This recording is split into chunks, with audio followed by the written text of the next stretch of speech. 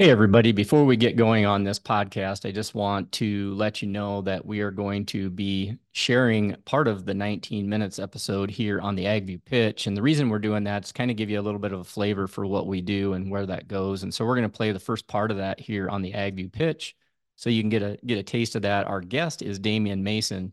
We're talking about doing business better. So if you get a chance here to listen to this and are interested in signing up for 19 minutes, we'll have that in the show notes here. But just wanted to give a little introduction to this and enjoy.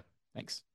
Welcome, everybody, to another episode of 19 Minutes. We are heading into 2024. And so the first guest of this year on the 9th of January is Damian Mason. Damian, how's it going? I'm doing well. Thanks for having me. Well, it's great to have you on here. So the one of the first things, as I told you offline, that I want to do is I want to introduce kind of your platform, some of the things you do. You've worked with us in our conference. I think as we head into 2025, we're gonna pull your excellence again in terms of information and wisdom, and also want to promote for you the Business of Agriculture podcast, which I was a guest on here. I think you've done a couple of podcasts since then as we record this.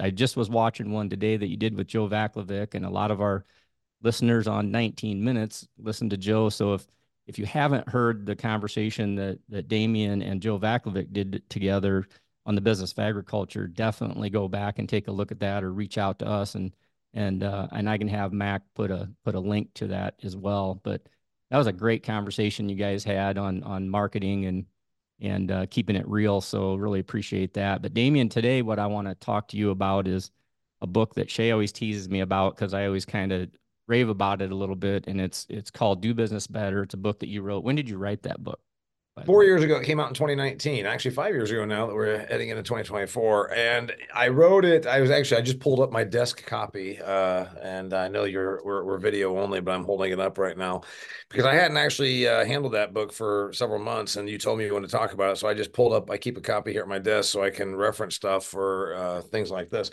And I just was glancing at the introduction while you were going on, and I opened up by saying, I wrote this for you, the business owner, the small biz person, the entrepreneur. And a lot of your folks are obviously in agriculture, and sometimes farm people don't think of themselves as small business people. In fact, they're small to mid-sized business people, and it's it's an interesting thing because when you talk business person, like before we hit the record button, I just talked to you about being motivated. I just talked to you about keeping the creativity going, those kinds of things that, no offense, but the person that has a normal job doesn't go through that. I mean, they really don't. The person that has a normal They job want their doesn't quite check. get this. They What's want that? their check. They want their check. Yeah, right. And so it's an interesting thing. So yeah, it was purposefully written to the small biz minded entrepreneur, self-employed, and gig employee, whatever that should be right now. And that's where it was all about. It's kind of almost somewhere between a celebration and also an instruction thing. And you're right. Shay gives you a hard time about it. It's not Harvard MBA kind of stuff. But then again, most things in small business and mid-sized businesses are not Harvard MBA stuff. And frankly, a lot of Harvard MBA people would struggle doing what you and I do. they, Mhm. they're pretty good at sitting on boardrooms and large corporations and nodding their head, but I'm not sure they could actually get up and knock two coconuts together to get a dollar to fall out. And that's what I do every day, and so that's what you do every day. Yeah, I always tell my kids spending money is like pouring water into sand, and making money is like trying to get the water back out of the sand. I mean, it's a lot harder than, it's pretty easy to spend money. It's easy to look at other people and create an opinion. And a lot of times it just so different. And that's what I love about the book and some of the things that you have in here. And like I said, I encourage people to where do they get it actually? And then I'm going to start going into this. Do Business Better is still available on Amazon. I've got a few. I got a few copies sitting around here. I've about sold out of my inventory, so I guess for a handful of copies, they can contact me, DamianMason.com, or then if they want to buy a bulk, they can go to Amazon. Yep. So anyway, yeah. By the way, I want to point out that what you just said. One thing about business, and I went and watched the Wyoming Cowboys play the Toledo Rockets in a bowl game the other day. Here, I live in Arizona half the time, so I was down at the Tucson for the Arizona Bowl, and there was a a big drive, and someone said, "Man, they made it look easy." I said, "I think that running your business and uh, football have this thing in common. When it's flowing, it seems easy, and what you do then is you forget how hard it is other times. Like they get to the red zone, and all of a sudden it gets hard. And I think that sometimes about business. You talk about making money versus spending money. I look at it sometimes, Chris, and you've been there as well, where you think, man, this is easy. And when you go through a difficult quarter or year, half, whatever it should be, you're like, damn, I wish I had remembered how hard this can be. Like when things are flowing, it just seems like, yeah, whatever, accounts receivable. Yeah, I'm owed $100,000, big deal. And then you get into that tight time and you're like, damn, I'm owed $400. Where's that check? Yeah. It's a very different thing, but it's kind of like that. Like, yeah, we're picking up 20 yards, things are flowing, and all of a sudden, oh, we can't even move the ball. Same Mhm. thing. And that's where you find out how good you are in business because you either rise to the occasion or you don't. I always go back to basketball and you go to March Madness kind of to tie on to what you're saying. You put two teams together and one team's going to be, is favored by, 15 points and it's a 1 point game. It's a 2 point game all the way through the whole thing, all the way to the very end. And that, the other team's not supposed to be as good as how are they doing that? Well, when they show up, they show up to play the game. They show up ready. And I think that's, just to tack on to what you say, I agree 100%. I mean, it's all about how we show up for the game. So what I want to do, like, unless you had another comment, I can see the wheels turn or the gears turn in there. They're always going. They're always So going. so what I want to do is I'm going to point out the four things that I'm pulling out of your book, so that everybody kind of has a platform or an introduction to that. One of the things you talk about is get better, and you have a little story behind that. But I think it's important that people understand why we want to touch on get better. The other one is basically the four traits of entrepreneurship, and that's what really, as farmers, I always argue we are business people who just happen to farm. I mean, you're a business person and you happen to do whatever industry you're in. Risk tolerance, drive, resilience, and vision. Those are kind of four really key things that I think, even people can jot those things down as you kind of talk through these. The next one is treat time like money. And I want to hit on that one. And I've got some comments on that one. And then the last one is no money or you'll have no money. And so that's something that we preach all the time at AgView Solutions. And so with that said, let's start with get better. How do we get better in 2024, Damien? Yeah, so here we are recording this right at the new year, and everybody's setting New Year's resolutions, and it's kind of like you want to tell people, like the people that want to lose weight. I lost 3 pounds yesterday.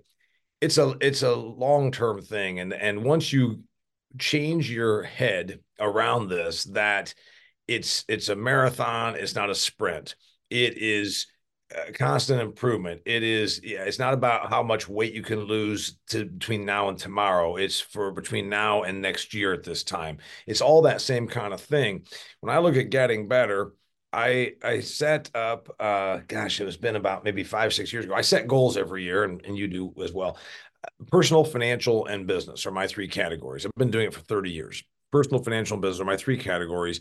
And when I look at my personal goals, anybody that's ever been in a long-term relationship, I make sure that I prioritize that. And I realize that there's probably challenges of living with Damian Mason. So when I look about getting better, I look at how I can be a better husband, how I can be a better guy, how I can be better in my relationships, how I can do those kind of things. Look at your getting better. You look at it as what thing can I do that is people always think they got to do like some major thing. And again, if you look at it as the marathon that it is long term, if you can just do a little thing better each day, if you can improve on that thing each day. So when I talk about getting better, like I came up in comedy, and you talked about my book here, and I referenced some different things in that book about comedy. I wasn't a trained comedian. I was a farm boy. I was a funny farm boy. I was the youngest in a big family. I was kind of a funny kid. I was kind of clever, kind of witty, but I wasn't a trained comedian. I looked at this thing that most people sort of like, oh yeah, I'm a comedian. I think it's kind of a joke. Well, you tell jokes, but if you treat it like a business, which I did, I looked at how I could improve the act. And I think if you looked at your business the way a person that aspires in comedy, I'm talking about the ones that actually turn it into a career, because most do not. Most never get past open mic night. Most people never get past, doing it for yucks. The person that turns it into a career. Chris, what I did was I would tape myself and I would go and watch that tape. And so I talk about getting better. I would look at how can I take that, whatever, when you started out, 10-minute set and make it tighter. Seinfeld talks about tightening it up. Some people in comedy talk about efficiency. Seinfeld talks about making it more efficient, which means more laughs per minute. I talk about compressing. How can I take a 4-minute bit or a 3-minute story and turn it into a 1.5-minute bit and retain the laughs? So when you look at it this way about getting better, I always think, what thing are you doing now that if you looked at it from your customer's perspective, if you looked at it from an outsider's perspective, if you broke down the tape, like football teams do, or like good comedians do, break down the tape, go and watch yourself, listen to yourself and say, damn, that 40 seconds right there sucked. How can I get rid of that 40 seconds that sucks? How can I get rid of it and improve it? And it takes a lot of, like the motivational wackos. Oh, don't be so self-critical. Well, if you're not self-critical, how the hell are you ever going to improve? So I look at it as self-criticism. Yes, it might look like you're being too harsh on yourself sometimes, but how are you ever going to get better? My wife said,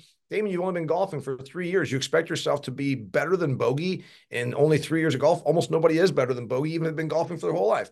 She says, you have too high of expectations. And I said, and that's why you have a winter home in Arizona, because I said high expectations. Right. Right. And you said personal, financial, and business. And so, that's really a lot about the business, about doing that better and getting better. I relate that a lot to, on the farmer side of things, just taking that analogy and looking at yourself quarterly and saying, okay, how are we doing as a business? What's cash flow look like? What's going on in the operation? How are the employees? How are the family members working together, especially if it's a family business, and how is the production? How is the financials? Any other comments on getting better before we go to the next layer? Well, you just talked about the 3 goals. Let's go to financial. That's what a lot of people obviously always think about, some money, and they get enamored with, that person has millions of dollars, whatever that thing should be. There's only one number on a balance sheet that matters. You, as well as anybody, know that when you go and work with your clients, there's only one number on the balance sheet that really matters. It's the bottom line. It's the net worth. Well, to get that, you need all those other numbers working, right? You need to control the expenses. You need the liabilities to be less than the assets. You need the P&L statement to have the revenue coming in. So I look at it as a marathon, not a sprint. I've said that a couple of times now, and that's in everything. When I was in comedy, the next gig isn't going to be the best that I've ever done, but it needs to be better than the one I just did yesterday. And, we need to take that 3 minutes that only got 4 laughs, and tomorrow let's turn it into 2 minutes and 20 seconds and retain the 4 laughs. In other words, how can we keep squeezing more out of our productivity? And I think if you look at it as the gradations, tomorrow improve by this much on this thing, there's probably about 6 or 8 different things that you and I are still, before we hit record, are still working on ourselves. And we're in our mid-50s. And so I would say the tough part is the patience factor. Mrs. Mason says, you're not very patient at all. I said, no, I have high expectations, but I'm patient in that I understand that it's not going to be a 100% improvement the next time. It's going to be a gradation. It's going to be a 1% improvement, a 2% improvement each time. And I think that if you have the patience on the improvement, you'll,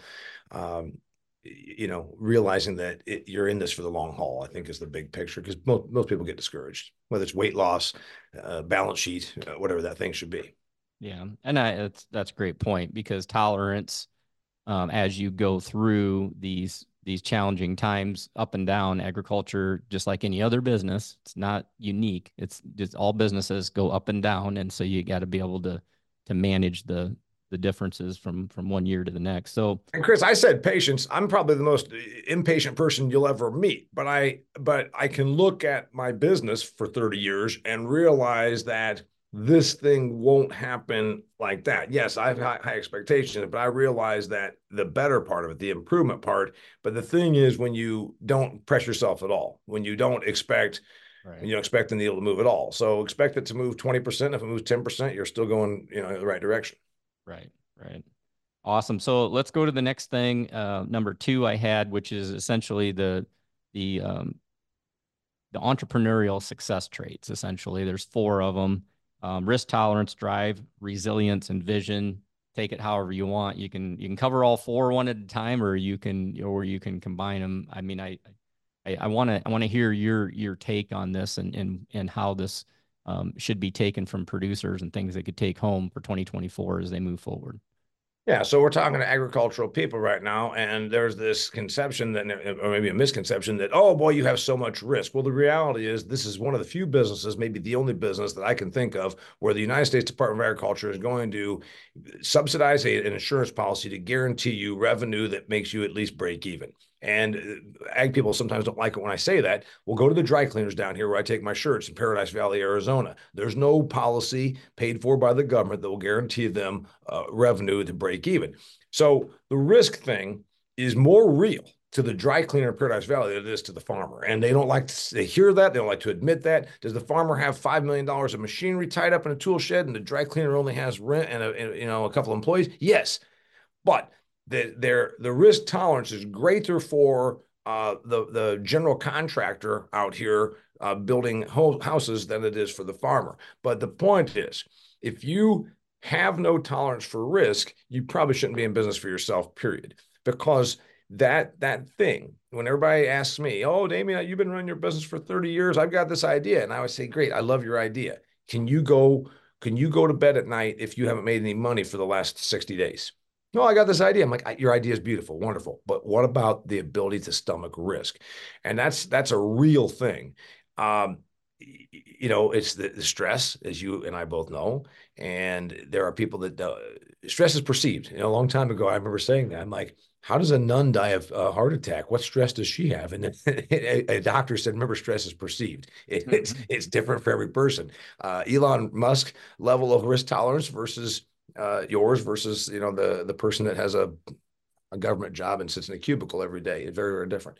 So I think about risk tolerance and the fact that it's personal to you. And also, I think it's very important to be able to understand what your level of risk acceptance is. Mm-hmm. And there's certain people that are in the wrong position, and you can tell that's a big part of it right there. Yeah. So that's the risk tolerance angle on it. I want to interrupt you on the risk tolerance one real quick there. One thing I would say, just to make it so we don't have too many producers pissed off from the standpoint of of the insurance. What I would say is in a high percentage of the time, the insurance will keep guys close to break even. But I would argue that just from what I'm seeing, it's going to depend on what the spring price is. And then it's different for the livestock and some of the, the vegetable growers and stuff. They don't have insurance. So it is different for some of the operations. So depending on who's listening to this, there are varying degrees of risk that's out there. And like last year, I would agree with you 100%. Most of the people listening to this would have been able to guarantee themselves a break even.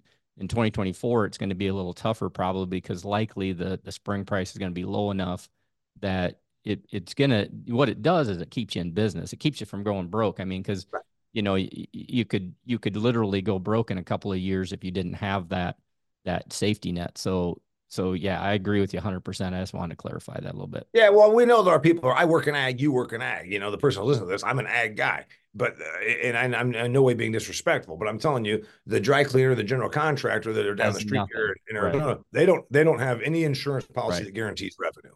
Yep. No, I agree 100%. So they're arguably much more tolerant of risk than the people in agriculture. The next thing you talked about then was drive. We pride ourselves on work ethic in agriculture.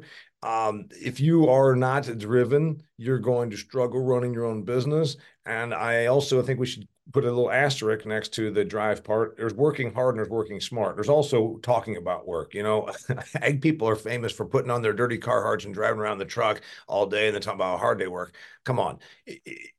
My brother, who's no longer with us, was very defensive of my career. And he'd come by and visit me at my farm in Indiana and drink beer. And he'd say, yeah, you know, I was talking to so-and-so. He's like, these people don't respect what you do. They don't get it. Like yeah, your brother goes around and talks for a living. He's like, you don't think what Damien does is work? You don't think writing books, producing podcasts, traveling around the country, giving speeches, reading, researching, doing the travel, running the business, you don't think that's work? So remember that work is work. And that's something my brother said all the time. From your perspective, you know, is it digging ditches? No, but work is work, and we should always be respectful of that. But when you talk about the drive, there are people that are best suited to go and get a job that they, you know, put in the amount of time they have to put in to get their paycheck. And there are other people that if you don't have the push, you're probably not going to make it. So there's risk tolerance, there's drive. Then we talked about vision, and we talked about resilience. I can go with vision. A friend of mine told me once, he's like, he said, I think if you don't have the drive, obviously vision doesn't matter.